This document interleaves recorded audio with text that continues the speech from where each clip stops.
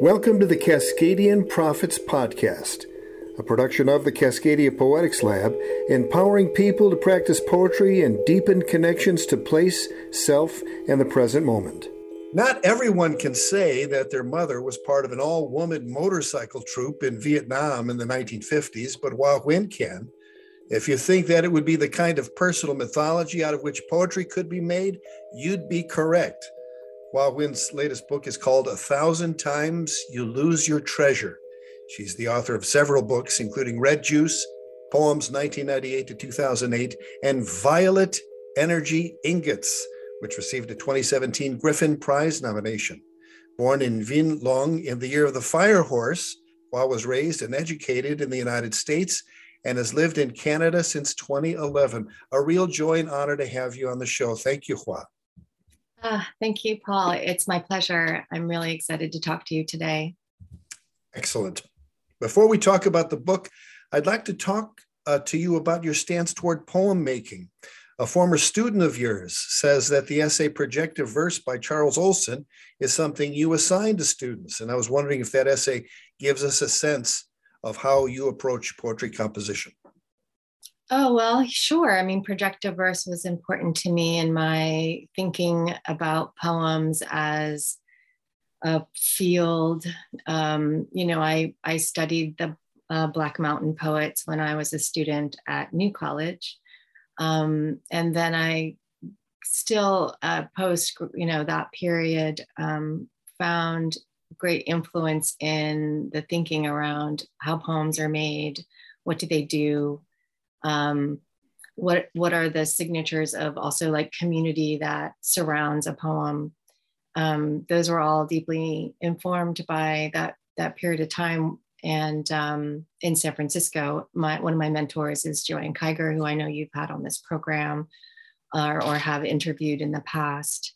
And she said that she often read projective verse and thought about syllable seeds, that syllables could be strung on like beads on a necklace. So one gathers, really from many different sources and the ways in which those like sources, change and are adapted, through time.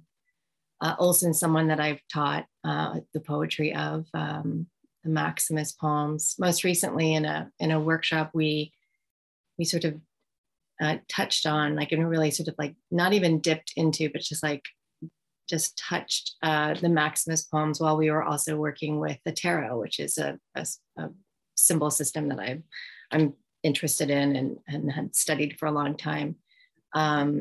Anyway, so yeah, projective verse. I'm interested in how a poem, is an energy discharge. That is that at all points, it is moving instanter to new perceptions. And those are really helpful things to think about, what a poem can do or how a poem can feel. The idea of breath being a signature of one's line or one's measure seemed so intuitively correct. When I read it in projective verse, I think probably other people have arrived at different ways of expressing the same thing. But the idea of like the breath line, the page as a field upon which, you can move, within which you can move. Duncan is also someone whose ideas about composition by field has also been influential on my thinking about how to make poems. So yes. When you talk about Joanne Kiger, I immediately think of an interview that was in the book that Cedar Saigo put together about Joanne Kiger. And an interviewer who said he was kind of surprised that she could write spontaneously and not really mess with the poem too much after, that it was pretty much finished when she finished writing it. And he said, that must be very difficult. And she said, no, I mean, you basically, you train yourself to write like that. He says, well, I couldn't do that. And her answer was, well, you can. Very simply like that. And it's easy to say that, and it takes what, 15, 20, 25 years to write like that. But your poems, and there's such surprise mind and such wonderful juxtapositions in them. I'm wondering how much you go back to them after you've written them and tweak them and shape them, or if it comes out as a blast. It doesn't come out as a blast, although certainly, like, I agree with what Joanne Kiger was saying there, that you can train yourself to pay attention to phrasing and melodic cohesions in a way to at least, aim your gathering. And so my free writing, or whatever, my spontaneous writing, can, indeed contain quite a lot of what then ends up on the page after I decide that it's done. But there is, revision, and I think in particular with this book, because it was also proposing a shape. It was proposing to,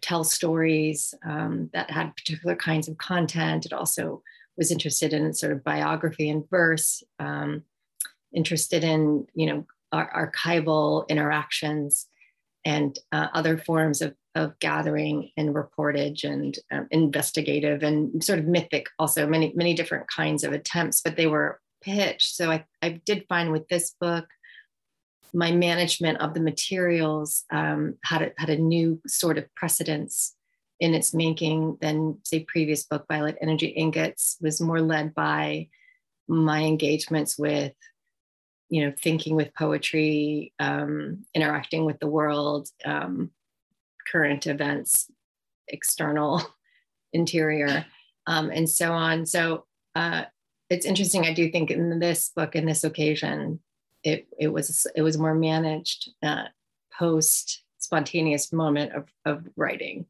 than in previous iterations. But so a mix, I would say. And I think that I do remember actually in a Kiger poem, one of the moments of the poem said something like, I know this sounds spontaneous, but it's actually composed, which is, one can't tell how to take that exactly.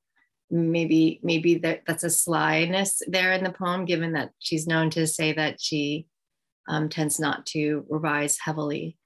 But I do also remember that she said, that you can overwork a poem, that like bread, you can make it tough. And I've always remembered that as well. And I think there can be like over processing that happens in the revising. And so it's about like touch also. You're in a very unique position where you grow up and you start studying poetry in the United States, and then since 2011 living in Canada. And of course, I live in a bioregion, Cascadia, that is intersected by the 49th parallel. So we connect with a lot of Canadian poets. I was in your Fred Waugh workshop, for example, and love Fred's work. Daphne Marlett, George Bowring, Sharon Thiessen, Barry McKinnon, the late Peter Cully, many other poets from Canada. What's the difference between the poetry communities in the United States and those in Canada as you've experienced them? I've experienced them in a very personal way, through sort of my locale, which is, is not in BC. It's in Ontario and here in Toronto, dish with one spoon territory. I found, my arrival here 10 years ago, or now almost 11 years ago, met with a really vibrant community, people who make books. One of the things, I think that's enviable in Canada is it's a collection of small presses that bring out poetry titles and have these great catalogs. They're also supported by the arts, by the federal government, so that they can also produce really lovely books and have a catalog that extends, across years. In other words, the support for the arts here is really quite extensive in relatively speaking to the U.S. So I find that people, have a healthy reading life, lots of readership here. It's interesting to see how work crosses the border. I think a lot of times in the US, one doesn't think of, the US tends to be a little bit, myopic or, self-centered. So I say this as, someone who's culturally American, as well as someone who's lived in Canada 10 years. So there is a certain way, like a self-perspective too, of like, what does it mean? What is Americanness? What are Americans' tendency? Is that truism that one really learns about, who one is when you leave where you're from. And so that's been quite interesting. It's interesting, as I started to say, to see, how work is exchanged across the border, and you really see that it's about relationships. And so I've always been interested in how relationships are these carriers of culture formation, how they impact art making, how they're necessary, especially as a way to respond outside of institutional formats. And so, so in Canada, the small presses have more institutional support, which is quite different. So less fly by night, also by comparison, many small presses have brief, bright runs, and then, necessarily, it becomes something else or dormant. And that was sort of the case with my small press, Skanky Possum, which I started in the 90s. We published a few books and had a magazine for a while, but no institutional support. So that's an interesting contrast, and to see what that does around the conversations. And what else can I say about the community here? I mean, I felt really welcomed. I had people start attending my workshops, and finding a formation of community around those. This kind of openness to join. And try this person that they didn't know out to see what I was up to, and really good readers, like readers of each other's work. People buy books, which is always nice. And what else can I say? I feel like the tendency to read sort of within one's communities also is the same too. Like but that Canadians are more open to reading U.S. authors than, say, like U.S. authors, reaching out to Canadian authors. I think U.S. authors don't really think about nation in those ways. They just think Canadians are Americans because they don't think of the differences. So that's also interesting to me. Yeah, it's fascinating it's fascinating just across the border. And often I feel a sense of relief in many ways. Although I have experienced some anti-American sentiment, but for the most part, it seems more relaxed when I cross the 49th, which is really interesting to note. There are photos of your mom in action with a motorcycle troupe, and I'm wondering what role those photos played in the creation of this book. Well, I mean, they were pretty much everything in the creation of this book, in that, I grew up with these images. I grew up with 4 of the images that are present in 1,000 Times You Lose Your Treasure. The 4 images are one of her troupe, which was called Viet Hung, of 5 women. One's astride a motorcycle, and then she's flanked by 2 others, one of which is my mother. And she would have been 18 in the picture. So, when she was in this motorcycle troupe, it was like what she did instead of going to college. She was in a circus and worked and, had this local celebrity, was financially independent, because of it, and also like free from the strictures of a very traditional Buddhist family. You know, she lived her life free to do this thing that's also obviously took great courage and is pretty wild. You know, to think of the risk taking involved and the sort of extremeness of this activity, and certainly uniqueness. So obviously it was striking from the moment, you know, I laid eyes on these images. The other three were one of my mother with her leg on the handlebars of the bike, going down a road with her hand on her chin, looking very elegant and unbothered. And then the other two were her performing inside of the barrel, which is also called the wall of death, which is a cylinder above which the audience circles and can look down on the performers who are circling perpendicularly along the side. My mother could go to the very top of this cylinder, the wall of death, and which is called the red line, and also would have her arms out, which is something that only one other person in her troupe would be willing to do. Anyway, so those obviously were two also very striking images. But the silence around the images was pretty powerful. They weren't really narrated. So because I knew my mother as a waitress, as they were known in the 70s, and she was a career waitress, and very proudly American, and English speaker, and had left her Vietnameseness as far behind her as she could. Had married a white American who worked for the State Department, and we didn't speak Vietnamese at home, and so I never learned to speak Vietnamese. Although when I came, I was born in Vietnam, as you mentioned. When I came to the U.S., I would have been speaking Vietnamese, but I was still I was 2, so it was impossible for me to really form the whole sentence. But as you know, if you've been around any 2-year-olds, they have command of the whole grammar at that point. But that's a side note that has to do with me and my relationship to language. But the stories around the motorcycle photographs just remained sort of unarticulated. And if I would ask my mother, to tell me about it, she would say, well, that was a long time ago. And then she'd want to talk about something else. There was a lot of deflection. So it took a long time to really even understand their context and to be able to understand what her life was like around them.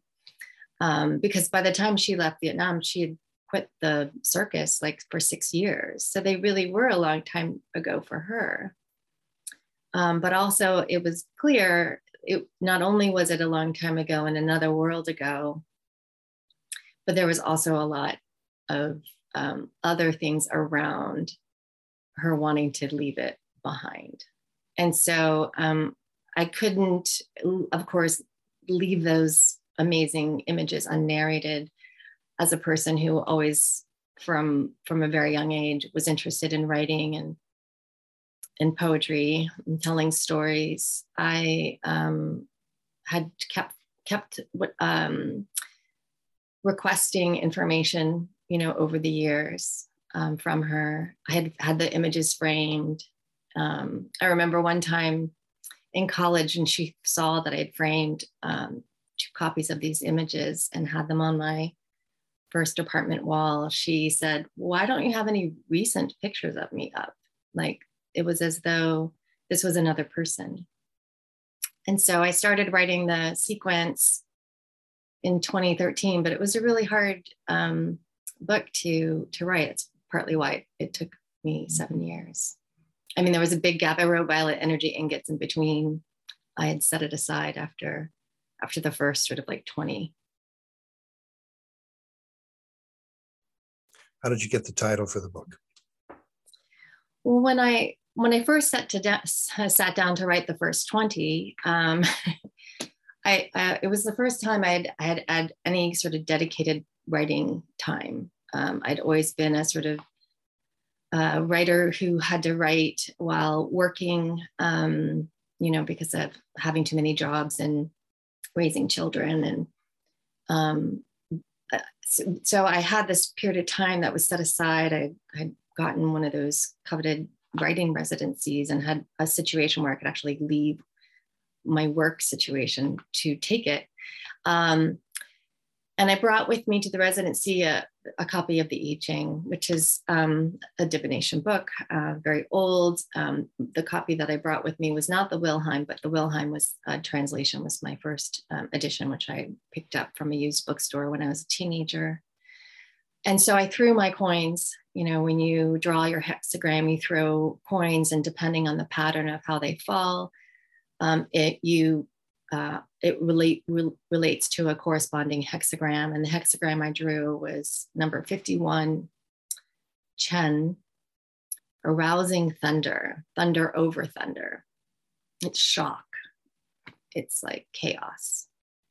And so I immediately shoved aside the I Ching in my hexagram and I tried to dismiss it. So then the next day, and maybe tried to write, I don't know what I did that first day, but the next day I threw my coins again and I got 51 again. And then I threw it again and I got number 51 again. So, and if you know, like the odds of that are pretty low to get to draw the same hexagram of all the hexagrams you could draw again 3 times in a row. So I realized I had to pay attention to it. And the changing line, which is when you read what the I Ching says about your hexagram, said 100,000 times you lose your treasure. It says many other things, but I found that really resonant. But I also decided 100 is too many times. 1,000 times is plenty of times to lose your treasure.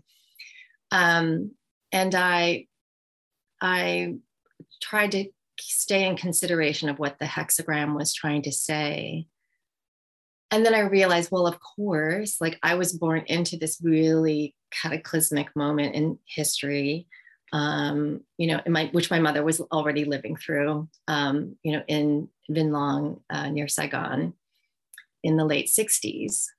Also, I mixed, so my birth would have been like an automatic jeopardy for her as a single mother to raise me. So I realized that this hexagram, even though I understood and wanted to be really careful of how I included the history of colonial violence and military industrial violence in her life, I didn't want it to take centrality.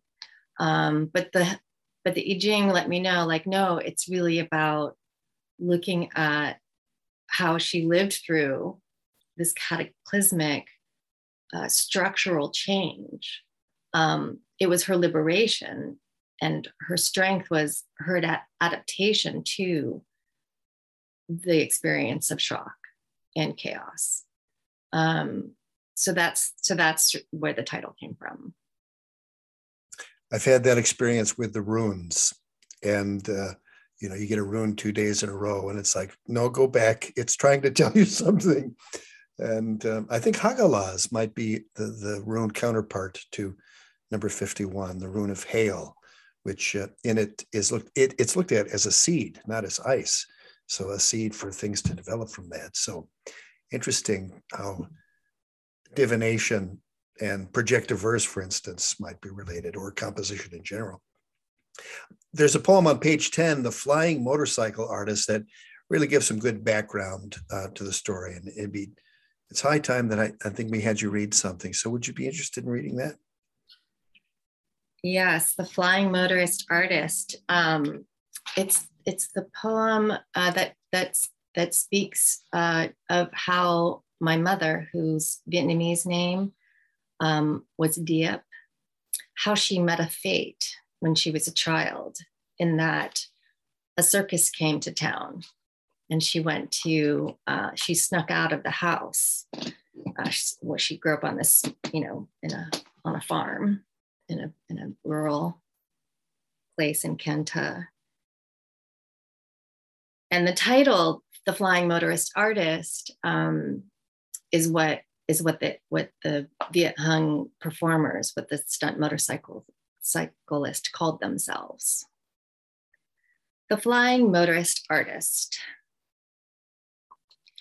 At 12, Dieppe didn't have a half-cent entrance fee to see the circus performance. When she was 12, 3 motorcycle performers traveled from Thailand to Kenta. I thought they were from the Philippines. No, Thailand. A motorcycle act that came to her province in the lower Mekong Delta, joining a country fair for the new year, 1954. Everywhere we came to see displays of snakes, contortionists, fortune tellers, to exchange caged birds. She, the disobey, Dieppe, done with farm chores, washing clothes, seeing to chickens, but never the kitchen. She made things burn or break, they said, spilled rice in the dirt, bad luck, they said, and banned her. Recall that one seer and her mad possession, spirits in the belly, suddenly enlarged, round and hard. When she saw the palm reader, they made tell of a sailboat. Come see the flying motorist artist, riding shadows on the wall of death, riding shadows on the wall of death. Watch them defy death on the wall of death. Danger, perpendicular, their reaching hands. 2 men, a lone woman riding her name, loud, loud and loud, motorbike flying, the wooden wall roars. The Flying Motorist Artist, not motorcycle artist, as I said. Yes. Thank you for that. She had some real guts to do something like that. I wonder, the thought occurred to me, did she ever get hurt doing that? Oh yeah.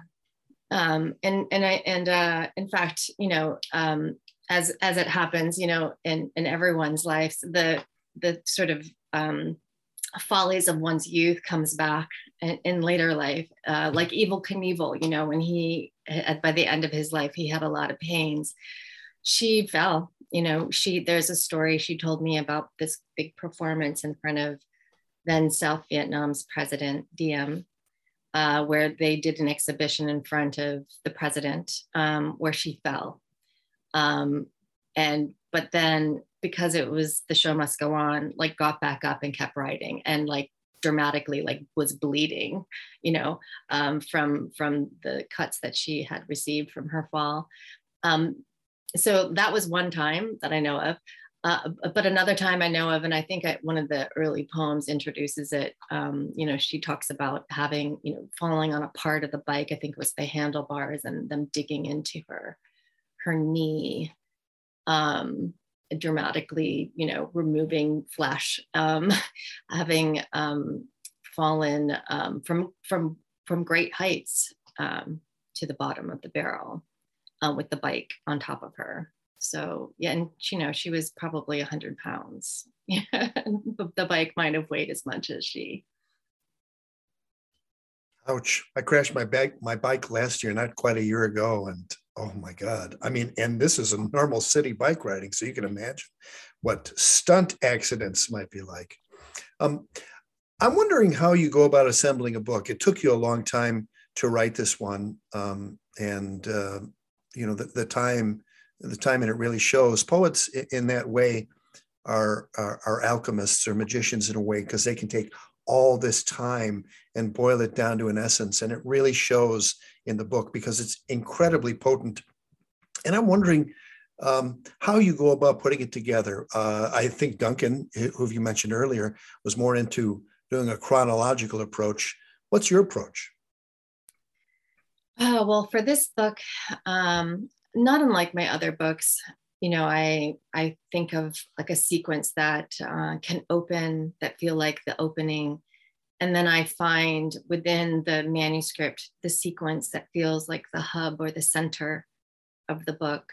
And then, sort of the outro, or the sort of way the book wants to, have at its ending sequence, of course, with poetry, one often is going through a book achronically, without any sort of order, or at least I do. I don't know. My reading maybe is different from everyone else's. I mean, of course, I also read it front to back, but I was interested in how the book could be read from different points of entry.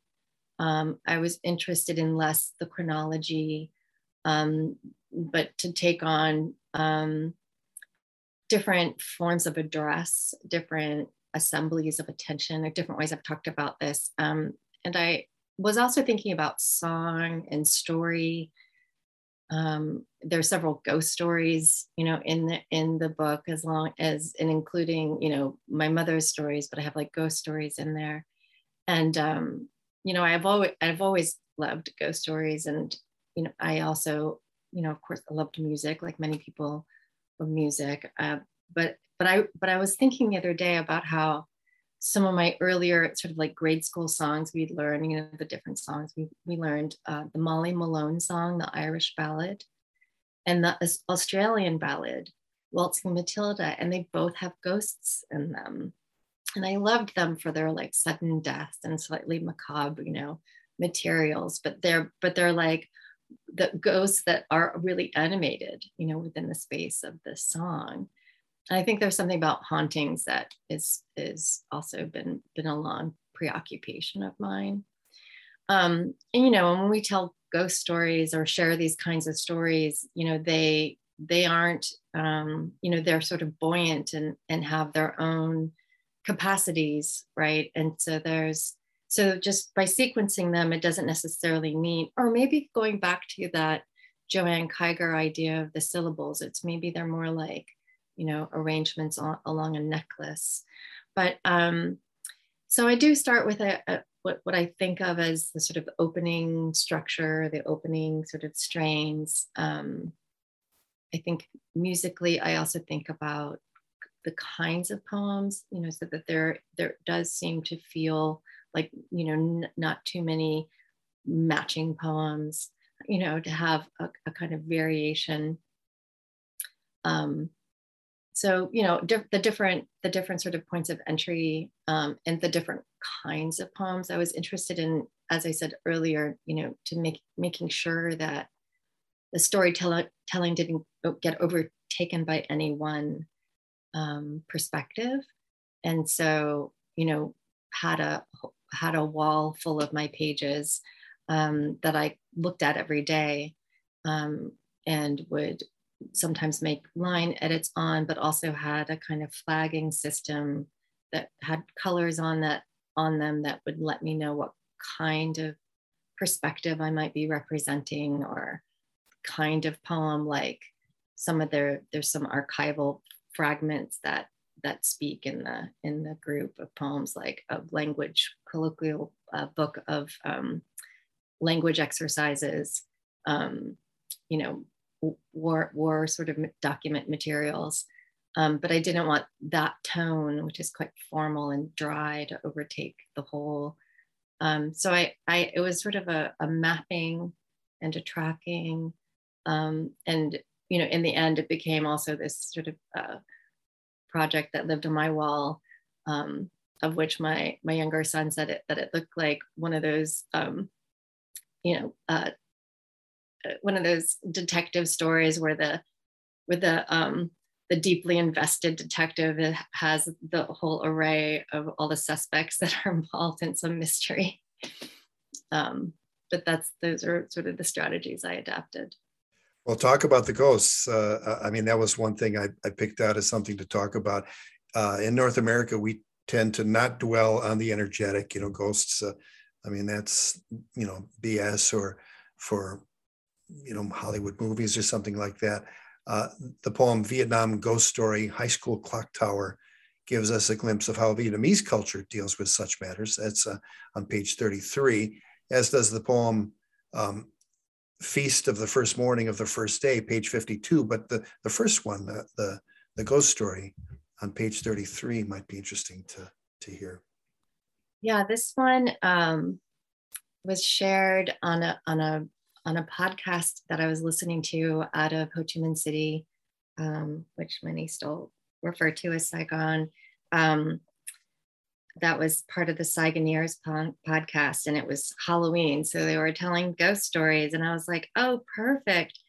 I love ghost stories. And yeah, this one is a famous haunting in Ho Chi Minh City at a famous high school, which I think is known for its colonial architecture, with this clock tower as part of its features, and this particular ghost who is also, I remember in the podcast they actually have the purple Al on like a mannequin in the high school.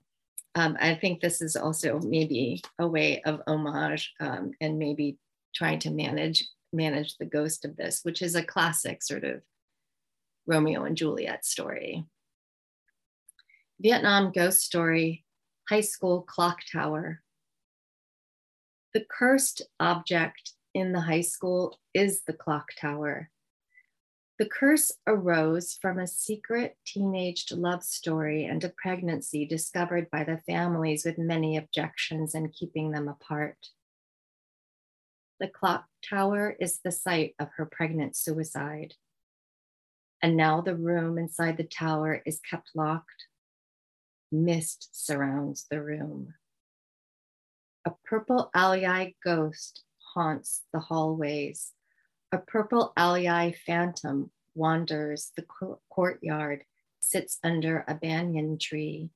Sometimes the high school principal places magical amulets and burns offerings inside the room to appease the purple Alii ghost. And that seems to help somewhat. I love the somewhat there at the end. I can't help but think, I went to a high school in Chicago that I think was founded in 1908 or something like that. It was an all boys school for almost 70 years. And the clock tower is the iconic part of it. So I can't help but compare this story to my own high school experience, Lane Tech on the northwest side of Chicago, and see the difference between Vietnamese culture and US culture and my own culture. My mother comes from Cuba, and that is a culture that's more open to the energetic, and you talk about Santeria or other traditions like that. So it's fascinating to see that, what I bring to that. And then of course the great ending, somewhat. You can never be sure with the energetic. I mean, you can't see it. So it's a hunch. You've just got to feel it. And we're taught to disrespect that or to discourage that in US culture. So fantastic. I love that. Yeah, I was actually thinking about how in US culture, really, when it's acceptable is if it's around like sporting events, like the superstitious or appeasing, like the spirits. There can be a culture that's maybe made okay by the presence of a sporting event. Right. The costumes, people dressing up in face paint or dressing up as a Seahawk or having chants. Mm-hmm. Yeah. In fact, I was thinking about that, the local soccer team. I did go to one soccer game, and it felt like a cult to me. I hate to say it. Maybe if I'd go more often, I'd get into it, but it was kind of strange. Whenever the average US American thinks about Vietnam, they think about what the war that the Vietnamese call the American War, which I think is a better title for it, except if you say that in this country, they're going to say which one, because it seems this country's always at war. But of course, this is a key event in your life because you fled your ancestral homeland because of it. The poem Napalm Notes gets right to the heart of one of the worst atrocities of that war. And like you said, the poem is very matter of fact, page 17. Would that be something you'd be interested in reading for us? Yeah, sure. I should clarify that the war certainly was part of the story that put my life into motion, but the circumstances were not dire in terms of refugeeism. We we didn't have that experience. My mother and I, we left with her husband, who became my father. And I'd love to read this poem, Napalm Notes. Like you said, it has a tone of formality or matter of factness. I'm trying to find my page. Here we go. Napalm Notes.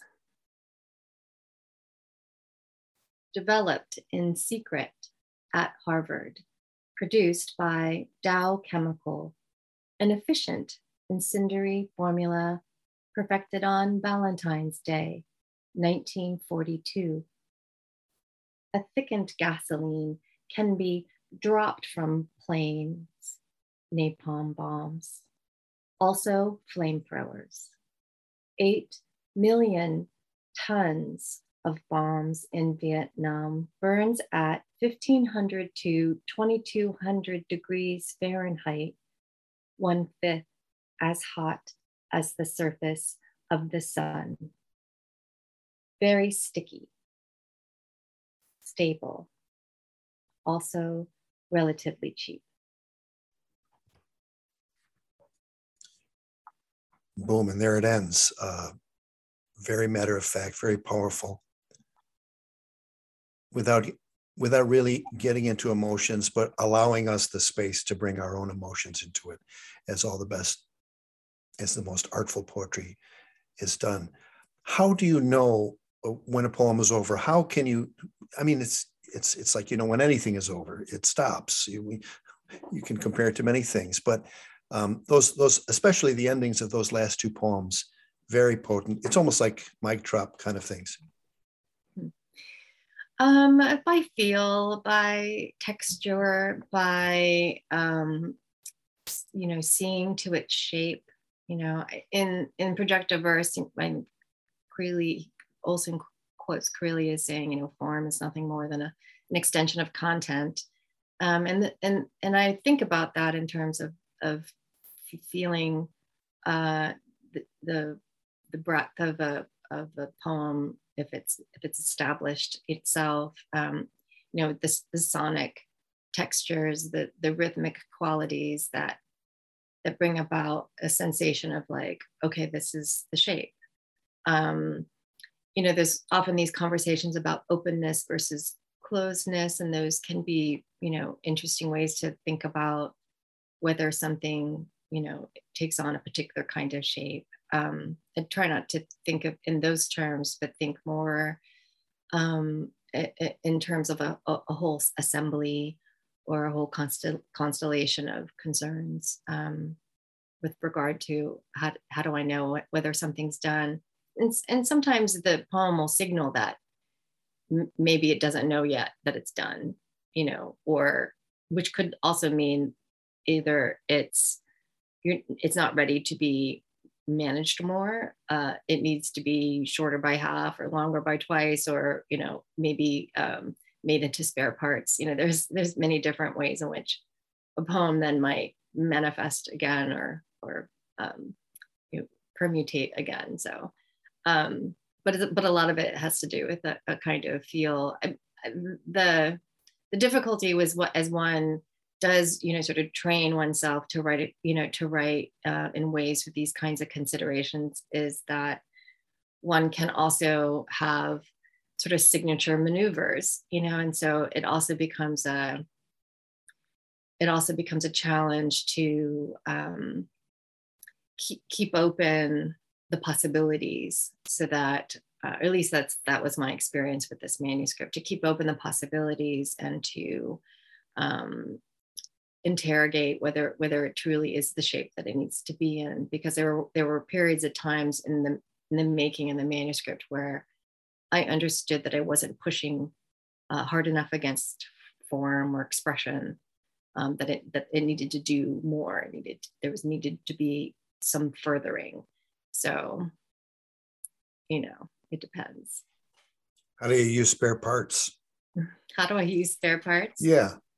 Well, you never throw anything away. And sometimes when one is in a moment of need regarding, trying to find some piece of language that can then intervene in a poem that is needing intervention.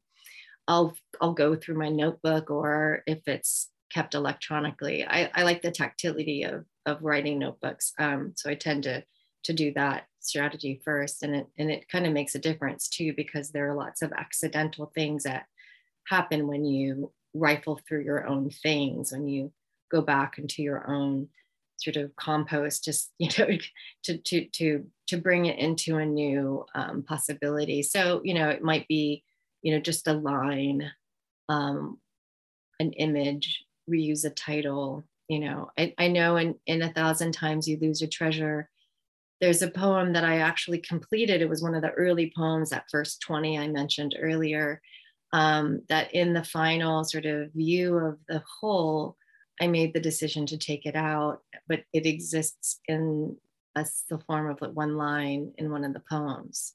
So that's one example of how I used a spare part. I remember that, but I can't call it up out of my memory, but I remember that one line poem.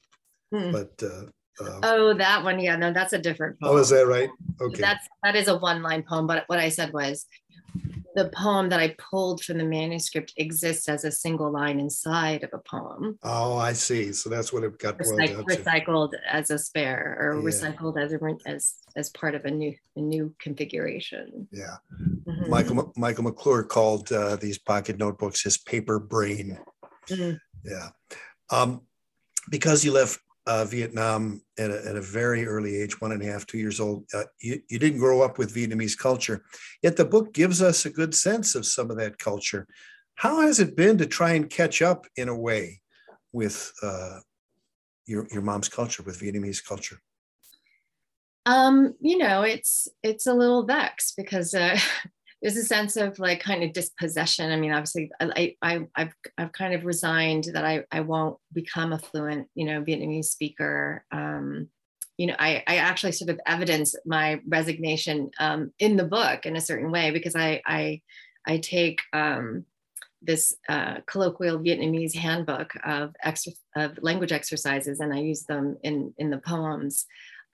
This was a book that I bought in the 90s when Vietnam first opened to Westerners entering the country, when it was safe to actually go there. I bought them. They came with cassette tapes with the idea that I would learn Vietnamese, and I told my mother about them on the phone, and as we talked about it, she said, that's a northern accent. That's not the right accent at all. So and then it was really hard. I started listening to the tapes. I'm like, oh my gosh, this is so impossible. So not having access to the language, that's a barrier. Having to, do acts of translation, is part of it. And also adaptations, and also the recognitions that it's not it's not really a measure of whether or not I am getting it right or am Vietnamese enough. That our diaspora actually is super various. So part of the gift of becoming more in conversation with that aspect of my roots is that recognition that the diaspora looks like a lot of different things, that I'm not just this orphan or one-off. As I was talking recently to a diasporic Vietnamese writer, there's this sensation, I think, growing up, because we each had these very different kinds of entries into becoming an American who's also Vietnamese, but our own kind of Vietnamese, that we thought we were the only sort of ones. And it's no, I think each person has these different expressions. Well, of course they do, but I think because there has been this sort of absence in terms of my not having a community, and then in the larger expression, the narratives are so monolithic and they didn't match up with my experience. So I always felt sort of outside of what was supposedly the Vietnamese diasporic experience. It's been very meaningful. I mean, really, I realized early on that one of a pivotal moment for me in understanding that I was a poet was a book that I found in the public library that was translated by Win Bick and Merwin in the 70s, called 10,000 Years of Vietnamese Poetry. Or is it 1,000 years? I don't, maybe it's 1,000 years. And I'm making it 10,000 because of my book. But anyway, the opening of that book, in the introduction, the introductory words were, the Vietnamese have felt they were always poets. And I was like, okay, I can be a poet. Like, I didn't really have like a sign that it was okay for me to be a poet, because all the poets I read that like was nothing, like I didn't have anything in common with. And which I think is one of the reasons I sought out that book, even though it was a book of in translation in English and mostly traditional poems. At any rate, the biggest gift also too is like to be in closer proximity with other Vietnamese diasporic writers. And so I've been involved with She Who Has No Masters, which is part of the Diasporic Vietnamese Artist Network. We're starting a mentorship this year. I'm one of the mentors for our first cohort. We do a lot of collaborative works, and that's been like just a sort of soul nourishing kind of event in my life. That's fantastic. Page 18, help me with the pronunciation, learning the Don Bao. Yes. Well, you know, because my Vietnamese is non-existent, I say the words with great approximation and with an American accent. So I actually heard your pronunciation sounded really good to my ear. Thank you. Did you want me to read this one? I would love it. Yeah, we have a fairly decent Vietnamese community here in Seattle. So pick up a little bit and you tell people, no, it's pho. Yeah. Not faux. And so, you know, you have that, but I like to think I have a good ear. So, but I'm also prone to great mistakes as I did when I said the name of the first poem. But yeah, I'd love to hear that poem. Okay, great. Learning the Dam Bao. The monochord of Vietnam, typically used for lamenting songs, traditionally sung by blind players. Single string with resonator, empty coconut shell, manipulated by a stick plucked entirely in harmonics, also called gourd zither. Pluck it with some kind of pick. The notes are clear and bell-like, fairy-like, a winged string. Flexing the string, the pitch rises and falls, the notes trill. It sounds like the Vietnamese voice, they say, the pitch bending the way the voice holds sway, bends towards the Vietnamese voice. Old as war, old as epic, a poor person's instrument. With an electric pickup and amp, you can make it sing, "Welcome to the Hotel California." You know, that ending is just so classic. And again, I think of a Cuban experience I had. I had relatives who were on the Mario boat lift, you know, and we started talking about music and they talked about this song Hotel California. And here I am going, oh, not the Eagles, please, something a little more meaty than that. But you can imagine, you can check out any time you want, but you can never leave, you know, the residence of someone in Cuba with that particular tune and hearing it on Radio Marti or Miami radio stations or whatever, however they got to it in the pre-internet days. So going to the Hotel California was just knocked me out on that one. Oh, yay.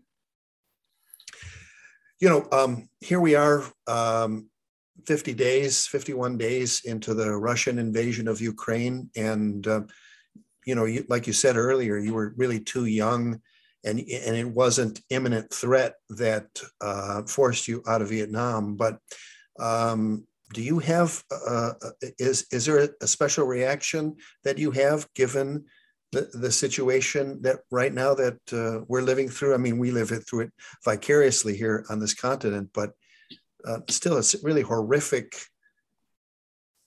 you get to the point where you have to stop looking at the news, I think, at a certain point. But is there any special resonance or any special suffering that you're going through this period of time watching this happen in Ukraine? Oh, yeah. It's interesting whenever there's what my mother, I remember one time we were looking at footage of a horrible earthquake in Haiti, was it 2008? And she said, "Oh, it looks like war destructions." And so, yeah, I think that those scenes of destruction, obviously with force that's human, not natural, that's organized and targeted, it does bring up those kinds of war terrors, that those are associated with in one's recent generational memory. So like when that was happening last year in Palestine, there's so many occasions where these types of aggressions happen, and it's always the most vulnerable that suffer the most, which is also why I was interested in my book to center the stories of women and children. In a way, it's a certain perspective, I think, in the book that's from a perspective of myself growing up in the shadow of, all of that, which was a haunting too in the US for US Americans who weren't from Vietnam, who had served in Vietnam, in the war in Vietnam. So, those and the kinds of, what does Viet Minh say, it's that the war is the second time that it's fought is in memory, so there's also ways in which there's this a war inside the imaginary that's at play. And I wonder sometimes if the fatigue that we share, when you talk about having to look away, isn't about that form of protectionism, but it does draw me into thinking about how important it is to narrate our most like human responses to it. Just the other day, someone was asking me about teaching poetry. That's something that I like to do, teaching creative writing specifically and looking at poems. And they asked me what poem, do I bring in or have I brought in? And, for like an introduction for an undergraduate situation. And the poem I thought of was Dulce et Decorum Est by Wilfred Owen. Who, of course, was working through his PTSD, writing this poem about the event of chemical warfare, and seeing a comrade die in front of him. And then as a refusal of Horace is, it is sweet and fitting to die for one's country. And so I think about, so the poetry's responses to these occasions and how our imaginary is a powerful way to consider freeing content, freeing our thinking. My friend Amalio Madueño, poet in Taos, New Mexico, says that chemical weapons treats people like insects, which really puts it into perspective. Sing Ding Ghostly, page 31, is more of that rich personal myth that I alluded to in the introduction. The Hua referenced is not you in that poem. No, there's other kinds of ghosts in the book, including, yes, children that my mother had before I was born. One was a daughter who was named, who had my name before me, she was the original Hua. Yeah, and so I invoke her. I don't have any photos of her, and I know just a little about her. But of course, that's a different kind of haunting. That's also personal, to have the the ghost girl's name. Do you have the page number for that poem handy? Yes, that's on page 31. Thank you. Sing ding ghostly.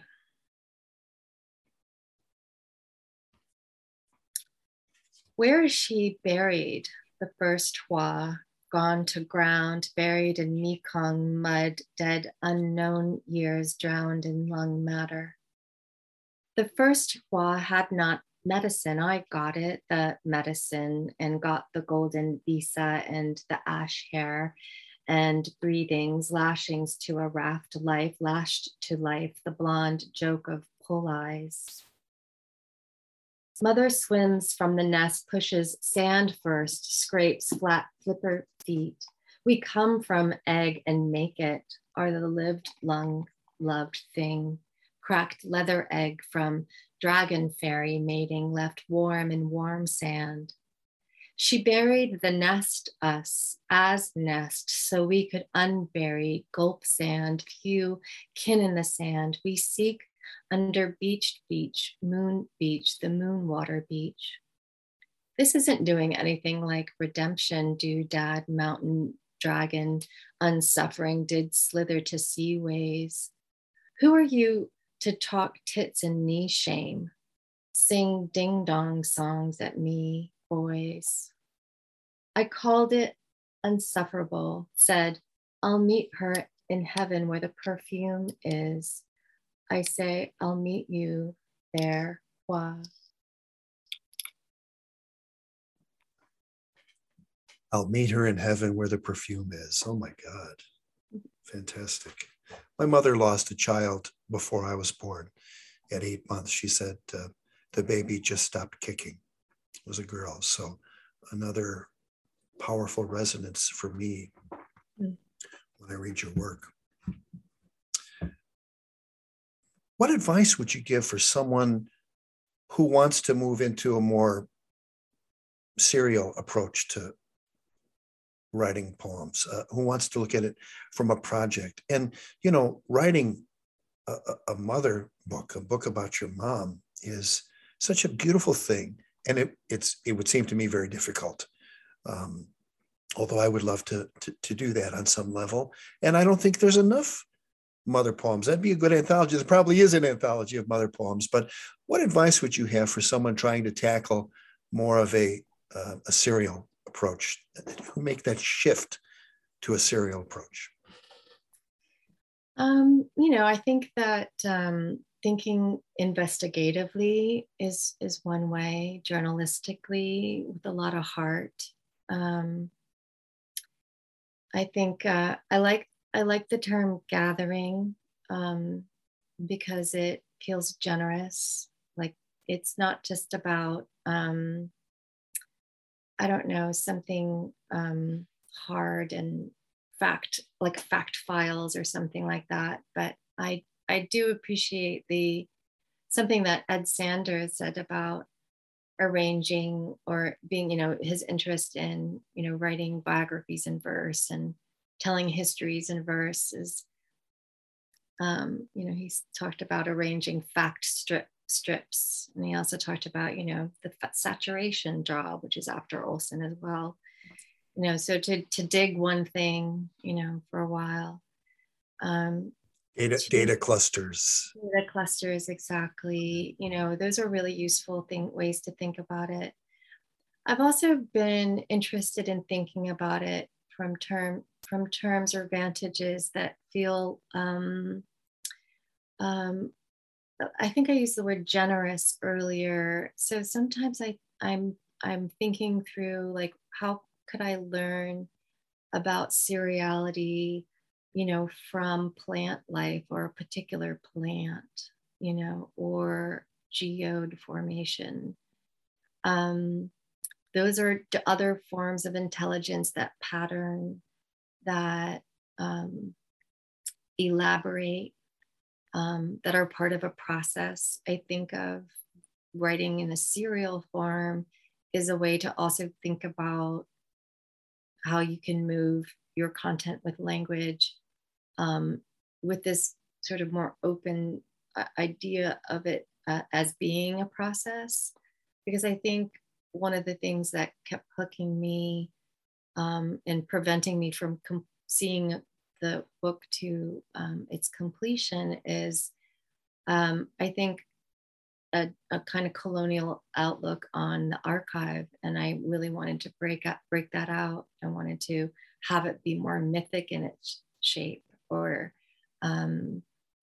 take on these other dimensions. So I think, in terms of writing a series, to really think of it as a process, as this larger linked space of correspondences. When I went to write 1,000 Times You Lose Your Treasure, I talked to Anne Waldman about writing an epic, since she's an epic writer herself. And she said the idea of having sort of like a returning image was an important feature for her, an imago. And that actually it started with Chen, the hexagram for the thunder, chaos, shock. And then it became the expression of the tower from the tarot, which then also became emblem inside of the poems. And I recognized that it included, and I meant to say this when you were mentioning the different kind of clock towers, is one of my first jobs when I lived in Austin, Texas. When I started working for the University of Texas, is I was hired to inaugurate the opening of the structure that's their symbol, their university clock tower, which had been closed for 25 years and had this shadow of a sniper massacre behind it that happened in 1966. And that timestamp for me too was like, oh, that corresponded too with, thinking about the period of time that my mother was living through. And then of course it is a tower. And then of course also the tower card was the card I pulled before I went to Vietnam for the first time. And I was really nervous about it. And this was in part of my, writing of the book was to go to Vietnam. I actually went to Hanoi instead of South Vietnam, because I was doing a workshop in Hanoi, and that's where my contacts were, the small press Ajar, who does bilingual work, contemporary Vietnamese and American diasporic Vietnamese poetries. And the tower card was something I was really worried about. But then when I got there was nothing tower-like about it. It was all really quite interesting and introspective. And then I met a lovely group of people. But one day, as part of an outing I was taking with people I had met, we wandered into a park, and it was at the end of Tet, which is the big holiday. And so all the families were out. It was a Sunday. And they had all these different things set up for children, including a little carousel and a train. And then I saw and heard actually a loudspeaker and someone's voice saying something over and over again. And I asked my guests what they were saying. And they said, oh, well, there's a motorcycle act over here where they ride on the side of a cylinder. And so I was like, that was what my mother used to do. So I had wandered into the park at the moment where this visiting motorcycle act had set up, and I got to see this act, and then talk to my mom through Skype that evening to tell her that I had stumbled upon it. But when I finished watching the performance and I came back down and I was documenting it, and I realized that the structure looks like a tower because it's a cylinder and it has the canvas big top at the top of it. So it was sort of like a visual joke that the tarot was telling me, but also the synchronicity of it blew me away, and I was left with the feeling of shock. So when you decide on a certain project and there are certain key images that come through, it's been my experience that things tend to just fall into your lap, and that's an example of that. Yes. Yeah. Your mom died in 2019, and the book came out after her death, right? What, two years later? You obviously had poems going back many years. What did your mom think about the poems in this book? I was so lucky. she actually got to see me perform from poems in this book. I was brought to the University of Maryland, and that's where I had gone as an undergrad. My mother still lived in my childhood home, and she was in hospice at the time, so I was going there a lot. And so she came to the performance, and I read from the manuscript, including poems that I had at that time that included these aspects of her life. And then at the end, as the finale, I was able to have them project the 4 images from her motorcycle days, which brought the house down. She had heard the poems before. Particularly, there's a poem that tells the story of how she was named Diep. And I read that poem to her both on that night and then previously, after which she said, after hearing me read, that she felt that I had remembered her life more than she did, better than she did. So that was really special for me to hear from her, and she was really happy after the performance at the University of Maryland. She was beaming and said, "I am famous," talking about herself. But also she saw that, I was up on the stage, with the audience, and selling my books afterwards to the students. And she thought that was pretty neat. She thought it was pretty cool that I was writing about her, because she was like an ordinary person. Oh, she's badass, not an ordinary person. True. People, I mean, I could maybe ride my bike when I used to be able to ride my bike with no hands. After the crash, my bike's not the same, but the motorcycle on the handlebar, you see that picture and you're going, holy shit. I couldn't even think of doing that. And it's amazing. And she looks so natural. It looks like she's surfing in one of those pictures. Is there a poem that you like to end on, or would you like me to? I have one in mind, but Viewed from 2020 on page 90, or Sings the Wishing Well on page 96, or maybe one that you like to close with to end our, we've been going for over an hour, so it's probably a good time to close the interview. Oh, I love your choices. Let's go with that second poem. It's towards the end of the book too. The Wishing Well poem. 96, yeah. Yeah.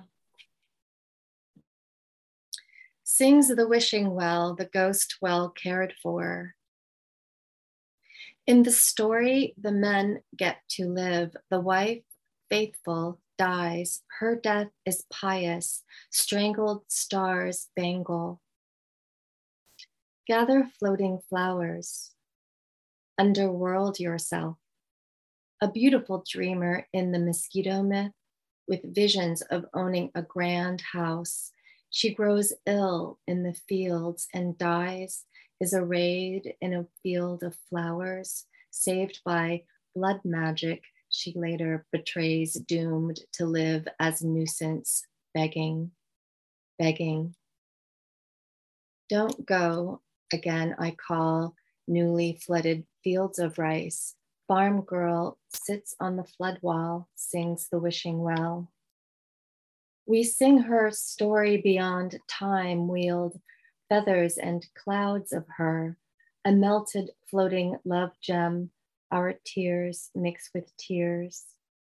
I have no sacred rites for you, saving the sacred grove you grew. You used the word generosity, and it struck me at that time that there's a huge generosity of spirit in your work. And I'm grateful to have had this experience, to talk to you about it, to get to know it better, and to allow other people to get to know your work better. And I'm very grateful. Thank you for your time today and your brilliant responses to my questions. Thank you so much. It's been such a deep pleasure, Paul. Cascadian Prophets supporters include Diana Elser, a sponsorship dedicated to her parents whose practicality, humor, and love of family life reflected their experience in and love for the eastern Missouri Breaks and western Ruby Valley, Montana landscapes that define their childhoods. And Steinbrook Native Gallery, located near Pike Place Market in downtown Seattle, featuring fine art of the Northwest Coast from emerging and established artists. A link to their site at cascadianprophets.org. Cascadian Prophets is a project of the Cascadia Poetics Lab in Seattle, Washington. Check us out online at cascadiapoeticslab.org.